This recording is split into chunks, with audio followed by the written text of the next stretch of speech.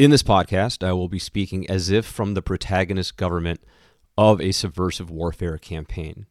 I do not advocate any methods or stratagems. I do, however, promote the ability to recognize and analyze malign subterfuge aimed at the United States, her interests, and her allies, and when appropriate, moral and legal in warfare, to employ deception carefully and ethically in order to protect U.S. values and interests. The 7 deadly sins of subterfuge are as follows. 1. Subterfuge as a continuing effort. Hide all ways, means, and ends while conducting subversive warfare, because subversive warfare is by definition indirect and or insensible. Deception is the other side of the subversion coin. Deception can come in many forms, to include but not limited to confusing, distracting, or overwhelming with disinformation an adversary or competitor. Operational security is rarely enough. Given enough time, an adversary will likely overcome your security procedures. Also keep in mind the paradox that more secrecy, that is higher classifications, more caveats, less access, will warrant more attention and extra effort from an adversary.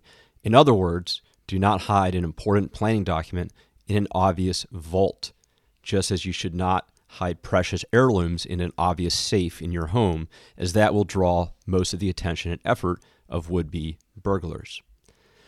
Assume surveillance of email and electronic communications, no matter how guarded or closed the system. Go analog or offline, if possible.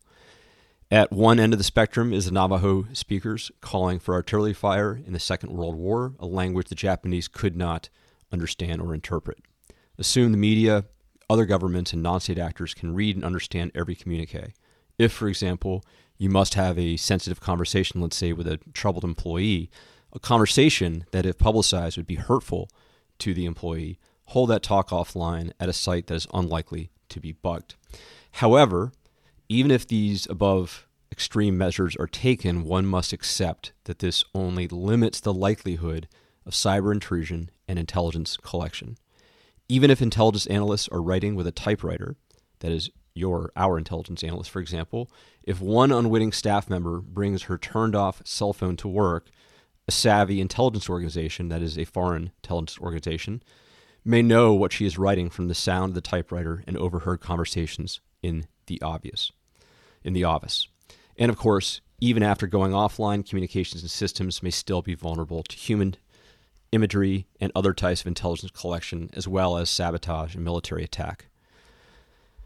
Number 2 of the 7 deadly sins of subterfuge is lots of corroboration. Feed an adversary false intelligence backed up by distorted, corroborating, unclassified reporting, so that the adversary wastes time and resources on a misunderstanding of your goals, your strengths, your weaknesses, your will, and your composition. This can include a mix of media spills, media interviews, conference talks, counterfeit intelligence, the spread of rumors throughout the corporate world, in the blogosphere, and communities of interest on the ground.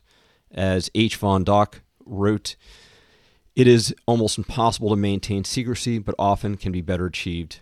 That is, secrecy can be better achieved through the use of misleading rumors than through tight security, to provide the enemy with several stories. If done well, according to Epstein in Deception War, one side distorts the intelligence of the other, alters its rival's perceived reality, that the rival neglects its true interests and purpose and pursues bogus ones. Number 3 for the 7 deadly sins of subterfuge is play to existing biases and misassumptions. False intelligence information may be most effective when they play to already existing biases and misunderstandings the enemy has about you. In general, one wishes to make weaknesses look like strengths and strengths look like weaknesses while playing into the competitors' or adversaries' misassumptions about you. According to Epstein in 1989, the deceived becomes its own deceiver. The victim's leadership has to be in a state of mind to want to accept and act on the disinformation, that it fits in with the adversary's prevailing preconceptions or interests, and that the victim has to be in a state of mind in which he is so confident of his own intelligence that he is unwilling to entertain evidence or even theories that he is or can be duped. Deception of the Comanche, one of your readings. Unwitting, or more likely unwitting until some realize its usefulness, they were able to wield an influence over the plains not seen except for famous empires studied in history or studied more regularly in history courses. Especially helpful was that few outsiders knew the number of Comanche who were in charge. There seemed to be chaos, structureless, leaderless organizations. This helped greatly in their empire and being able to best so many intruders, the Spanish, Mexicans, the Plains First Nations peoples, displaced Eastern nations and Eastern tribes, colonists, frontiersmen, and then North Americans. Outsiders were chasing false and distorted ghosts created in their subconscious from what they knew about other tribes and nations in the Americas that were wholly inappropriate when applied to the Comanche. This included misassumptions about the nature of influence and control, about the importance of speed, distance, and time, about the nature of the communication and information environment. Bands were not typical tribes and talked across bands. Members could switch bands when they wanted and share stories and lessons about warfare. Those leaders with tribal authority, war party leaders, justice brokers, peacekeeping liaisons, and those leaders with the authority to actually negotiate were not understood by non-Comanche. Size, number, identity, language, goals, worldview, values, family units, marriage, laws were misunderstood by outsiders. No one even bothered to call them by their actual names, and just kept doubling down on a badly mispronounced slang term given the Comanche, given by a rival tribe to the Spanish. No one bothered to even correct themselves on the most basic aspects of who the Comanche were until the very end of the war between North Americans and Comanche. Number 4, target specific groups. If you are influencing institutional sabotage, which we'll talk later on in the course about, in another government or organization, you may wish to give the appearance of wins and measures of effect to toxic, ineffective, and inefficient intelligence leaders so that they are promoted. For example, you can leak false intelligence to an adversarial or competitive government that, let's call this fictional figure Minister X, along with his policies, that Mr. X is causing you great damage, and they and their policies are a grave danger, when in truth they are not. If subtle enough, an adversarial state may then promote Minister X to higher office, or at least follow his lead. The same can be done to target certain scholars. If there is a major national security issue, for example, Russia disinformation, you will find dozens, in many cases hundreds, of warring scholars overanalyzing the problem. People build their careers, reputations, and industries, their livelihoods, in the millions of dollars rewarding vehemently different and contradictory ideas. Find the most incompetent ideas and the most egotistical and arrogant scholars and provide information that corroborates their view. Number 5, gaps and seams. One method for subtlety and stealth is by planning and overseeing subversive campaigns in temporal, geographic, and bureaucratic seams. Conduct planning and execution when the target government, for example, is focused elsewhere or overwhelmed with other challenges. If low footprint presence is required, consider executing the mission along municipal, provincial, national, and military borders and seams. This is from journalist and novelist Don Winslow on New York City.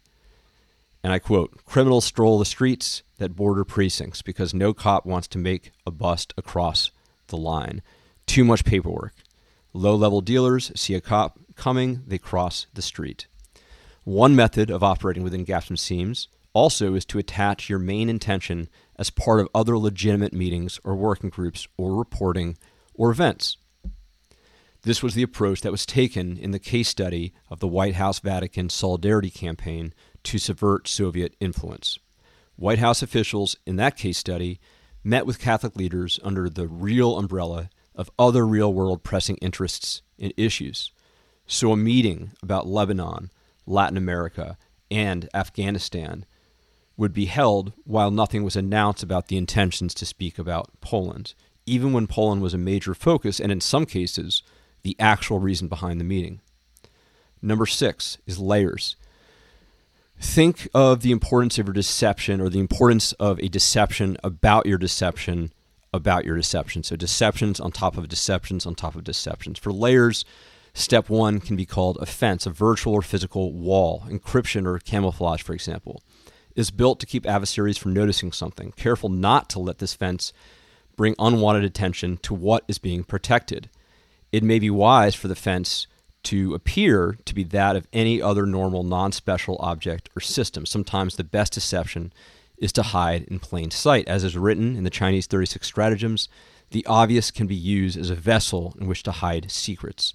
And from 20th century Brazilian guerrilla Carlos Magrela, as he wrote about his spies and surveillance lookouts, the urban guerrilla must know how to live among the people, and he must be careful not to appear strange and different from the ordinary city life. He should not wear clothes that are different from those that other people wear. And we can use this perhaps as an analogy or theme in thinking about subterfuge. That hiding in plain sight is sometimes a sound course of action. A glaring figurative safe, as I said earlier, may become a target. Step 2 or layer 2 of the layers is a fake. A fake is a deception that may include a plan to make an adversary think something else is happening, causing the adversary to misappropriate its focused time and energy. A fake is something normally conducted continuously over the long term. It may change, and it may include a number of related deception warfare narratives. A suggestion during the Southern Qi dynasty was to drop defenses to feign a trap. It may sometimes be better to deliberately display weakness, to confuse the enemy, and make the latter abandon the attack for fear of trickery. The third layer is a feint. A feint, as the decisive hour approaches, whether it is the beginning of an offensive subversive campaign or when a hacker comes near to reaching secure information, a feint confuses the adversary and draws their attention away from the target. A feint is a last-minute fake. As 36 stratagems suggest, and I quote, use a decoy to trick the enemy, putting him in a confused state, and he will fall into the trap. And the last layer is the fix. At the decisive moment, or as the decisive moment approaches, one wishes the adversary to focus their attention in the wrong direction. It fixes an enemy's eyes away from what is protected at the very last second. This is an enemy has tripped up your warning systems and made their way through your fence, your fake, and your feint layers. That's when you employ the fix. And number 7, for the 7 deadly sins, is that if all else fails, sheer quantity may be helpful. Especially consider deception through exhaustion. Hide a piece of sand on the beach. Throw out so much information, so many data points, so many believable deception stories, so many real stories of unimportant matters that observers are unable to discern truth from fiction, unable to discern your actual focus. For example, a non-state actor may publish on social media the intent to protest or even riot hundreds of times on hundreds of occasions. Some may even become real, legal, peaceful, coordinated protests that are minor in nature or have very few people. The real intent is to actually incite or conduct a riot on a particular date with less law enforcement attention. Basically, call wolf so many times that an enemy is caught off guard. Thank you.